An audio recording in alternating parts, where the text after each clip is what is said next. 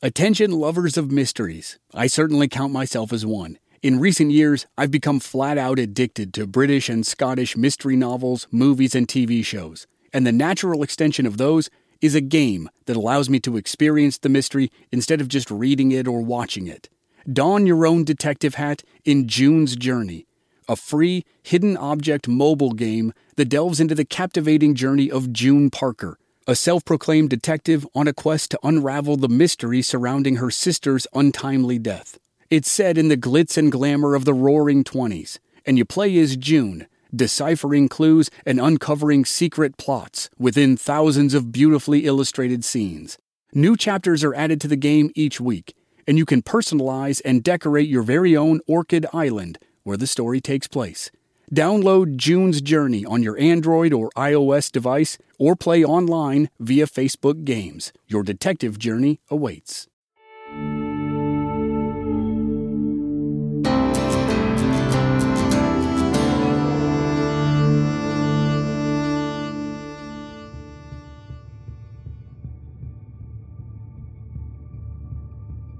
On the evening of September 18th, 1854, a large group gathered at Major M.P. Rively's store on Salt Creek near Leavenworth, Kansas. 4 months earlier, Congress had passed the Kansas-Nebraska Act, which repealed the Missouri Compromise and created 2 new territories, Kansas and Nebraska. The act also stated that, going forward, the citizens of each territory, rather than Congress, could determine for themselves if slavery would be allowed. The citizens of Kansas Territory wanted to be a state, and the question of whether or not the state would allow slavery divided the territory as much as it divided the country. The men at Rively's store were debating the issue, and tensions ran high on both sides. One of the men there that night was Isaac Cody. Some of the men in the crowd knew that Isaac's brother was a Missouri slave owner, and begged Isaac to speak in their favor. After much cajoling, and after hearing several other men speak in favor of allowing slavery in the state of Kansas, Isaac was finally convinced to share a few words. Isaac rose to his feet and stepped up on the box to address his neighbors. He spoke for a few minutes about his understanding of the issue, telling the men that he had been a pioneer during the statehood movement in Iowa and had helped organize that state. "Gentlemen," he said, "I tell you now, and I say it boldly, that I propose to exert all of my power in making Kansas the same kind of state as Iowa, and I shall always oppose the further extension of slavery." Isaac planned to continue, but a man in the crowd stood up and yelled at Isaac to get down off the box, or the man would pull Isaac down. Isaac recognized the man as one of his brother's employees, a fiercely pro-slavery man from Missouri. Isaac defiantly remained on the box and continued to speak. He said, "These are my sentiments, gentlemen, and let me tell you..." Isaac didn't finish his speech, or even that sentence. The other man jumped up on the box, pulled out a Bowie knife, and stabbed Isaac twice. Isaac fell to the floor, and the man made a hasty escape. Isaac was rushed to his home, where he was attended by a doctor while his wife, daughters, and son watched and waited, wondering if their patriarch would make it through the night. Isaac didn't die that night. It took 4 years for his wounds to take him down, and he spent those years desperately hiding from the increasingly hostile conflicts that erupted in the events that became known as Bleeding Kansas. Isaac's death would put his 11-year-old son, William Cody, on the path that would turn the boy into Buffalo Bill, arguably the most famous American in the world during the waning days of the Old West.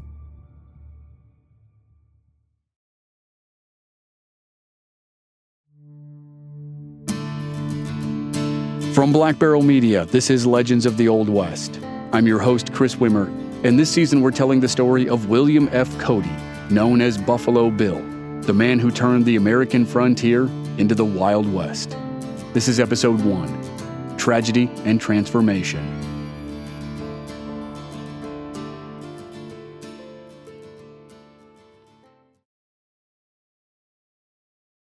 His father's death wasn't the first tragedy in Bill Cody's life. The earlier loss was the one that sent the family to Kansas in the first place. William Frederick Cody was born in a log cabin in Scott County, Iowa, in February of 1846. Bill was the fourth child of the family, with two older sisters and an older brother, Samuel.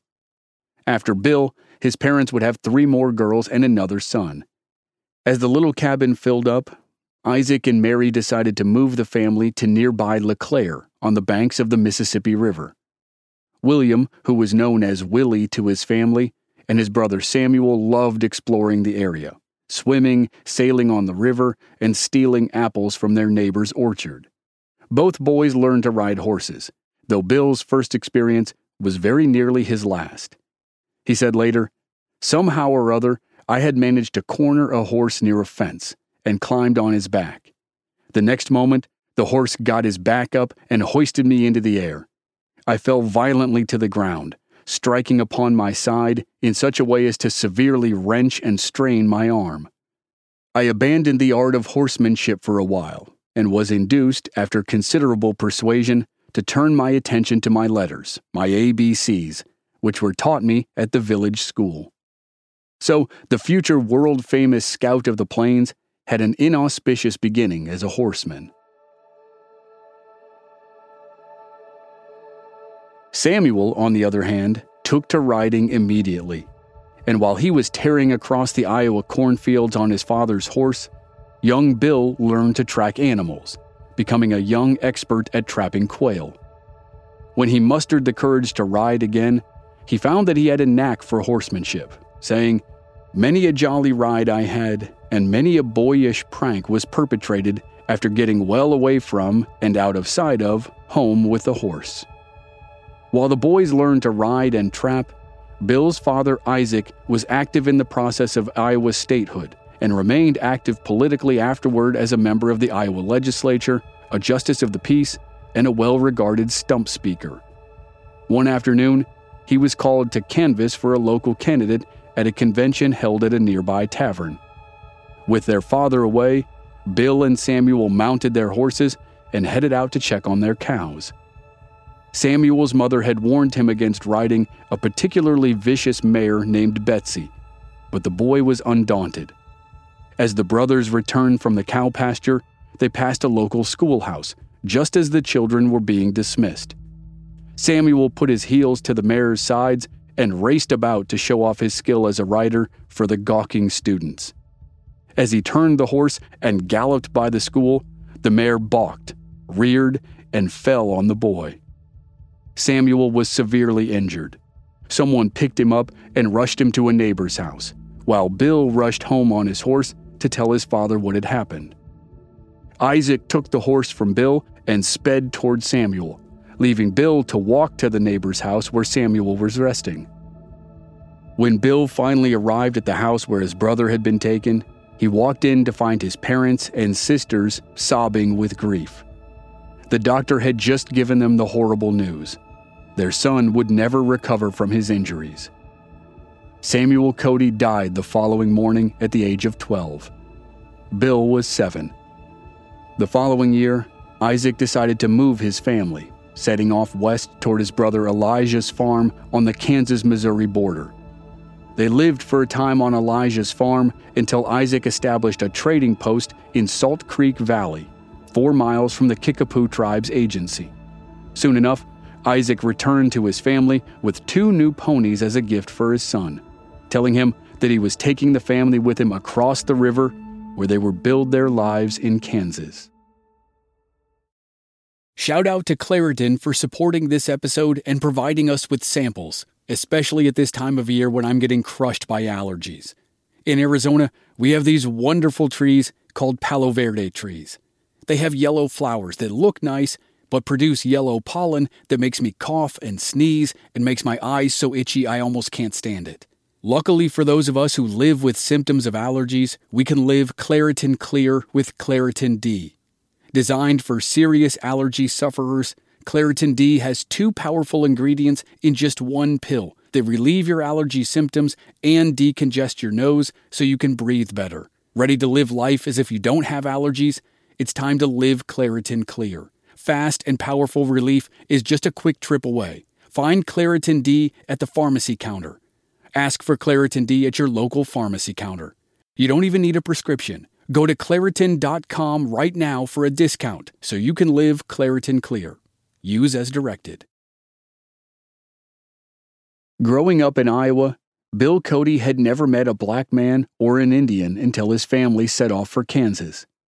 The Cody's neighbors, like themselves, were mostly English farmers. In Leavenworth, Kansas, where the family now lived, Bill Cody was exposed to a broader swath of humanity than he had ever seen in Scott County, Iowa. Leavenworth was the first city founded in what would become the state of Kansas, and the Mormon, Santa Fe, and California trails passed through the area. Long wagon trains carrying settlers to the west were a common sight, and Bill recalled that one of his earliest Kansas memories was watching a funeral service for a large group of Mormon pioneers. Refugee slaves rushed to the area, assisted by abolitionists as they fled the horrific conditions in neighboring Missouri. Leavenworth was on the border, both of the settled East and the frontier West, as well as the line between slavery and abolition, and both sides of the argument were primed for violence.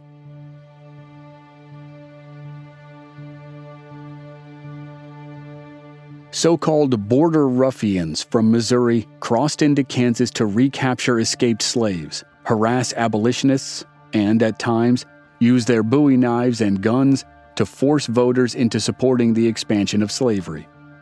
From the Kansas side, militant abolitionists called Free Staters, like John Brown and his sons, were just as ready to fight for their cause. Skirmishes, massacres, and general unrest became the rule along both sides of the Missouri River. Bill Cody recalled that one day, while he was waiting at his father's store, I noticed a small party of dark-skinned and rather fantastically dressed people, whom I ascertained were Indians, and as I had never seen a real live Indian, I was much interested in them.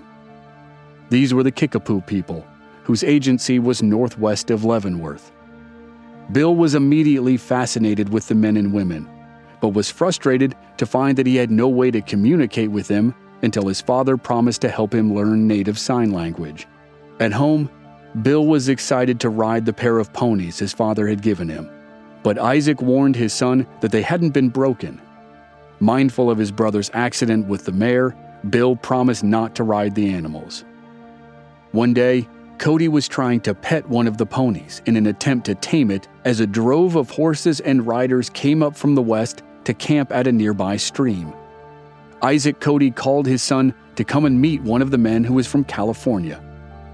The man left a passing impression on young Bill. He was a genuine Western man, Bill said, about 6 feet 2 inches tall, well-built, with a light, springy, and wiry step. He wore a broad-brimmed California hat and was dressed in a complete suit of buckskin, beautifully trimmed and beaded. The man noticed that Bill had been working with the ponies and offered to help break the animals. Bill wrote, "The stranger untied the rope and jumped on the pony's back. In a moment, he was flying over the prairie, the untamed steed rearing and pitching every once in a while in his efforts to throw his rider. But the man was not unseated. He was evidently an experienced horseman. I watched his every movement. I was unconsciously taking lessons in the practical education which would serve me so well through my life." When the pony was broken, the rider sat down with Cody's father, explaining that he had been a horseman for most of his life. He ran away from home as a child, joined a circus as a bareback rider, and found work catching and breaking wild horses in California. He explained that he had an uncle living on the Missouri side of the river before he ran away from home and was hoping to see him. He told Isaac that his uncle's name was Elijah Cody. The rider was Horace Billings, the son of Isaac and Elijah's sister. Bill was taken with the man, who was revealed as his cousin, and the man's skill with horses and his tales of Western adventure. "I thought he was a magnificent-looking man," Bill said.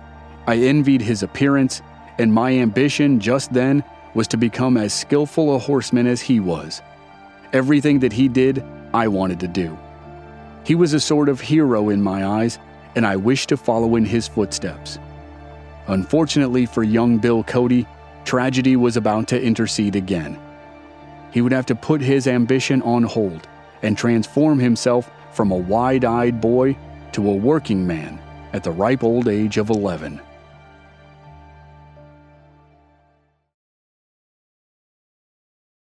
Not long after the visit from Horace Billings, Isaac Cody was stabbed at the Rively store for speaking out against the expansion of slavery.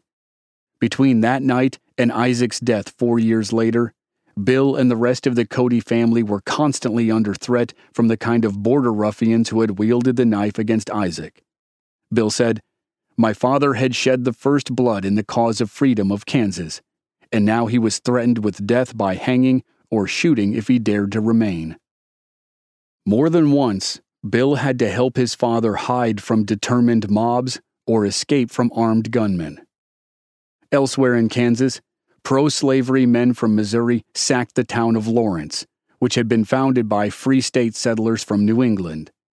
The border ruffians managed to burn a house and a hotel, ending the publication of a pair of Free State newspapers. The tensions in Kansas were mirrored in Washington, D.C., where Senator Preston Brooks from South Carolina attacked Senator Charles Sumner, an abolitionist from Massachusetts, with a cane on the Senate floor. The laws of polite society were breaking down. The Brown family farm was burned as part of the same violence that led to the sacking of Lawrence, and John Brown set out for vengeance for the destruction of his property and the capture of his sons. Until then, there had been no killings by abolitionist forces in Kansas. But John Brown and his followers headed toward the pro-slavery stronghold of Potawatomi, and by the next morning, 5 pro-slavery men were dead. The shocking event was the match that lit the powder keg of bleeding Kansas and vaulted the nation forward on its path toward civil war. Bill Cody was 11 years old when his father died, but he was now the man of the house. He left school and found work, hoping to help support his mother and siblings. Bill would later claim that he rode for the famous Pony Express as a teenager, but the truth is less extraordinary. He got a job driving his neighbor's ox cart to town to haul hay for a few weeks before finding work as a messenger for Russell and Majors, the company that would soon found the Pony Express. Bill Cody didn't ride hell-bent for leather across hundreds of miles of foreboding western landscapes. He carried messages on horseback from company headquarters in Leavenworth to the telegraph office at the military outpost of Fort Leavenworth, which was 3 miles away. He would later claim to have worked as a teamster in Utah during the Mormon War, prospected in Colorado with the 59ers, and had an encounter with Sioux warrior chief Rain in the Face. The biographies that Buffalo Bill authorized were dreamed up by the promoters for his later Wild West shows, and it's hard to separate the historical fact from the fantastical fiction designed to sell show tickets. So it's impossible to substantiate many of the stories he told about his childhood. But it is known that by the summer of 1860, his uncle Elijah had left Missouri for Denver, and Bill went along as a wagon driver. Though Cody's later stories painted him as the youngest, fastest, and best Pony Express rider in the West, the truth is that Cody spent most of his childhood in and around Leavenworth, where one of his teachers recalled that he wasn't much of a student, but was a determined baseball player. He likely did meet fellow teamster Wild Bill Hickok around this time, though probably not as part of a raiding party to reclaim horses from the Sioux on the Powder River, like Cody would later claim. But Wild Bill, like Cody's cousin Horace Billings, would prove to be the kind of man that the young Bill Cody would imitate in the years following his father's death. Bill Cody was now a young teenage boy without a father in a land fraught with partisan tension, and he was drawn to the Kansas Jayhawkers who took the war to the Missouri ruffians. As far as Bill was concerned, the border ruffians had killed his father and were threatening his mother, his sisters, and his little brother Charlie. Bill took up with a gang of horse thieves who promised to avenge the losses of Free State Kansas settlers at the expense of their pro-slavery neighbors. Bill left the gang fairly quickly after his mother strongly protested his involvement. But by the following year, he was riding with the Red Leg Scouts, a militia group dedicated to the defense of Kansas on their own terms. Cody barely mentions the Red Leg Scouts in his multiple autobiographies, but they were one of the most brutal groups of fighters at the time, destroying property and taking lives in their bloody quest for retribution. By that time, the Civil War was raging, and the Cody household was about to suffer another devastating loss.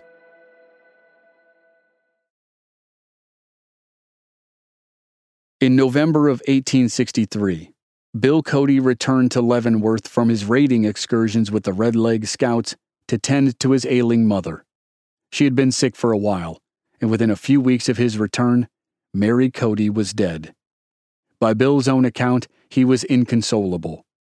He promised his mother on her deathbed that he would stay away from the Red Leg Scouts and the conflict that was tearing the nation apart. But now, with his mother gone, Bill Cody felt lost and alone. He sought comfort in drink and later wrote, "One day, after having been under the influence of bad whiskey, I awoke to find myself a soldier in the 7th Kansas. I did not remember how or when I enlisted, but I saw I was in for it." Like it or not, 18-year-old Bill Cody was a soldier. And in the spring of 1864, he and the rest of the 7th Kansas received word from the top brass. They were going to war. Private William F. Cody was serving as a teamster for the 7th Kansas Cavalry when they found themselves in Tennessee that spring. It was the final year of the war, though no one knew it yet. Cody arrived near Memphis shortly after Confederate troops, under the leadership of General Nathan Bedford Forrest, perpetrated the Fort Pillow Massacre, which one historian called one of the bleakest, saddest events of American military history. Cody remembered being in Memphis just after Forrest won a decisive victory over Union Army Brigadier General Samuel Sturgis at the Battle of Bryce's Crossroads in northeastern Mississippi, and then later being with the 7th for Forrest's crushing defeat at the Battle of Tupelo. Soon, the 7th Kansas was sent back west to join the fighting in Missouri, where they took part in the Battle of Westport, sometimes called the Gettysburg of the West. The Union's Army of the Border, as it was known, pushed the Confederacy's Army of Missouri out of present-day Kansas City in the last campaign west of the Mississippi River. Cody's stories of this time paint him as a scout and a spy for the Army, reuniting with his old friend Wild Bill Hickok in service to the Union Army in the United States. The official record tells a different story. In January of 1865, Bill Cody was ordered to serve as an orderly in a veterans hospital. 4 weeks later, he was working as a courier and a messenger for the Freedmen's Bureau in St. Louis. Soon enough, the war was over, and Bill Cody was headed back to Leavenworth. It was still home, but a home without a father, a mother, or any immediate prospects. It was also, by October of 1865, a home without a younger brother, when Charlie Cody died from illness. But Bill didn't have time to mourn the loss. He had to work. He took a series of jobs with various freighting interests, driving horses from Leavenworth to Fort Kearny, and later piloting a stage between Kearny and Plum Creek in western Nebraska. The work was hard and the conditions were miserable. In the bitter cold of February of 1866, Bill Cody decided that life was not for him. It was the same month that a group of former Confederate soldiers conducted the first post-war armed bank robbery outside of Kansas City, Missouri. The robbery of the Clay County Savings Bank went down in history as the first robbery of the James Younger Gang. For Bill Cody, farther to the west, he wrote later, "While bounding over the cold, dreary road day after day, I at last determined to abandon staging forever and marry and settle down." He couldn't stop thinking about St. Louis and the beautiful woman there who had captured his heart.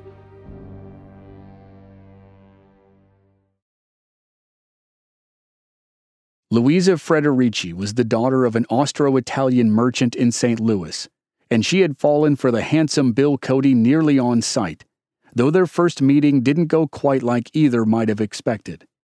Bill had seen her and asked a friend, one of her cousins, for an introduction. The cousin brought Bill to the Frederici house, where Louisa was engrossed in reading a book. When the cousin pulled the chair out from under her, Louisa sprang to her feet and slapped the person she thought was the culprit, only to find it was a handsome young man she had never met. Louisa, her cousin laughed, "Allow me to present Private William Frederick Cody of the United States Army." As Louisa stammered and blushed, Bill grinned and told the cousin that he believed he and Miss Frederici had met. When she finally worked up the courage to ask where, he replied, "On the field of battle," a joke about the slapping incident a few seconds earlier. Louisa struggled to overcome her embarrassment to talk to Bill, whom she recalled was about the most handsome man I had ever seen. He was quite the most wonderful man I had ever known, and I almost bit my tongue to keep from telling him so. Their romance during the time Bill was stationed in St. Louis was brief, but proved to be enduring. When Bill decided on that cold February morning that it was time for him to settle down and start a family, he rushed to St. Louis and married Louisa Frederici without delay. They moved to Leavenworth, where Louisa soon realized she was trading a decidedly middle-class life for the love of a man whose prospects didn't seem all that promising. Bill rented out his mother's home as a hotel that he called the Golden Rule House, but he spent money faster than he could make it. And on top of financial concerns, Louisa didn't get along with Bill's sister Helen. The following year of Bill's life was spent away from his family. By his own account, he missed the birth of his daughter while he was, quote, railroading and trading and hunting, looking around for anything that would come along. He failed at running a saloon, sold buffalo meat in Hays City, Kansas, and tried to start a town that he called Rome on a rail line. He wrote to his wife that the investment in the town was worth $250,000, which might have been true if the railroad hadn't bypassed the town altogether. Everything Bill did to earn money failed, and now his wife was asking where the $250,000 was.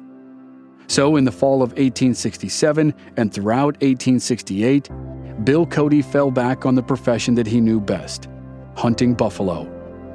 The meat was used to feed the Irish workers who labored day and night to push the railroad west.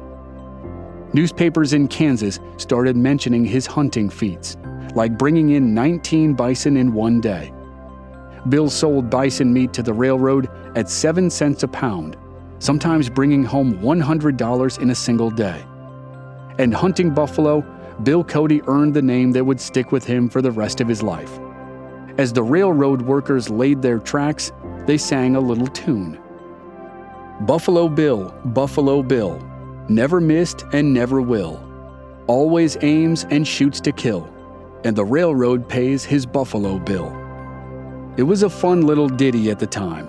And, of course, no one could have dreamed that the nickname would stick with 22-year-old Bill Cody for the rest of his life and would become his stage name when he became one of the most famous people in the country in less than 5 years.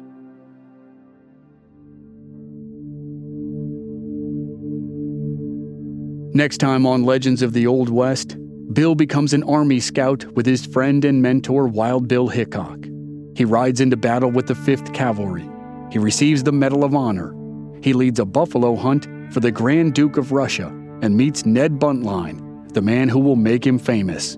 He does all that and more next week on Legends of the Old West. Members of our Black Barrel Plus program don't have to wait week to week to receive new episodes. They receive the entire series to binge all at once with no commercials, and they also receive exclusive bonus episodes. Sign up now through the link in the show notes or on our website, blackbarrelmedia.com.